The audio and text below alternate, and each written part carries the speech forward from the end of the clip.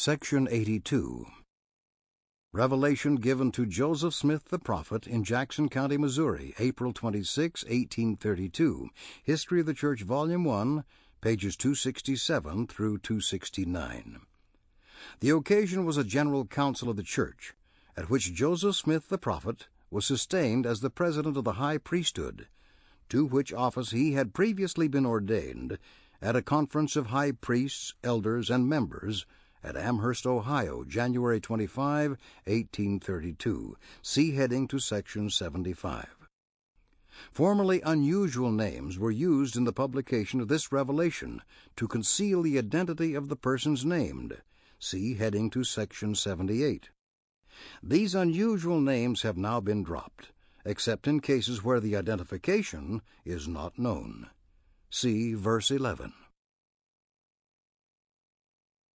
1 through 4. Where much is given, much is required. 5 through 7. Darkness reigns in the world. 8 through 13. The Lord is bound when we do what he says. 14 through 18. Zion must increase in beauty and holiness. 19 through 24. Every man should seek the interest of his neighbor. Verily, verily, I say unto you, my servants, that inasmuch as you have forgiven one another your trespasses, even so I the Lord forgive you.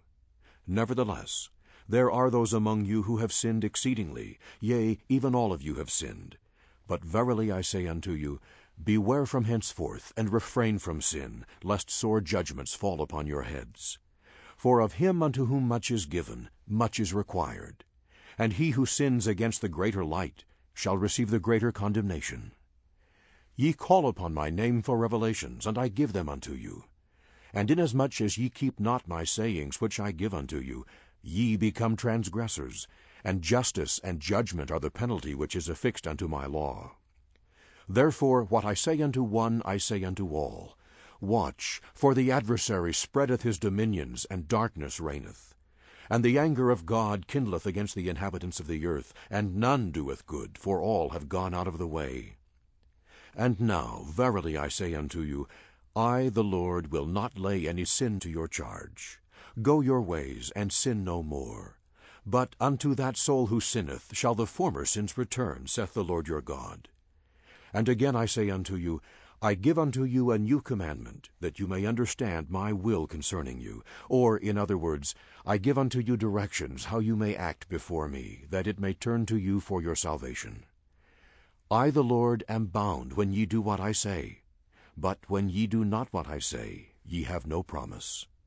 Therefore, verily I say unto you, that it is expedient for my servants Edward Partridge and Newell K. Whitney, A. Sidney Gilbert and Sidney Rigdon, and my servant Joseph Smith, and John Whitmer, and Oliver Cowdery, and W. Phelps, and Martin Harris, to be bound together by a bond and covenant that cannot be broken by transgression, except judgment shall immediately follow in your several stewardships, to manage the affairs of the poor, and all things pertaining to the bishopric, both in the land of Zion and in the land of Kirtland. For I have consecrated the land of Kirtland in mine own due time for the benefit of the saints of the Most High, and for a stake to Zion.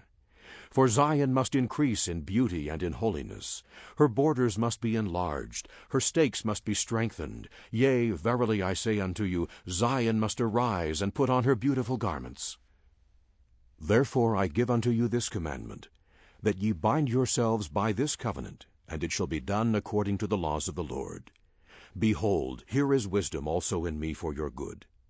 And you are to be equal, or in other words, you are to have equal claims on the properties for the benefit of managing the concerns of your stewardships, every man according to his wants and his needs, inasmuch as his wants are just.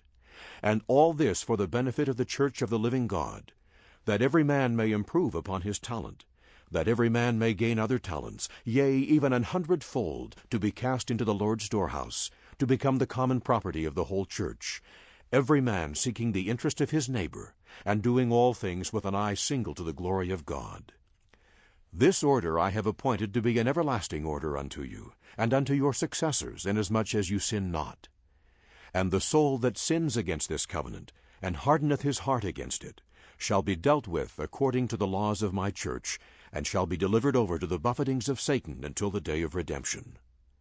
And now, verily I say unto you, and this is wisdom, make unto yourselves friends with the mammon of unrighteousness, and they will not destroy you.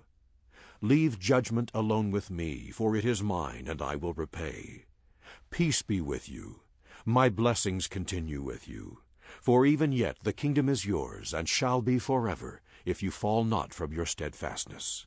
Even so, Amen.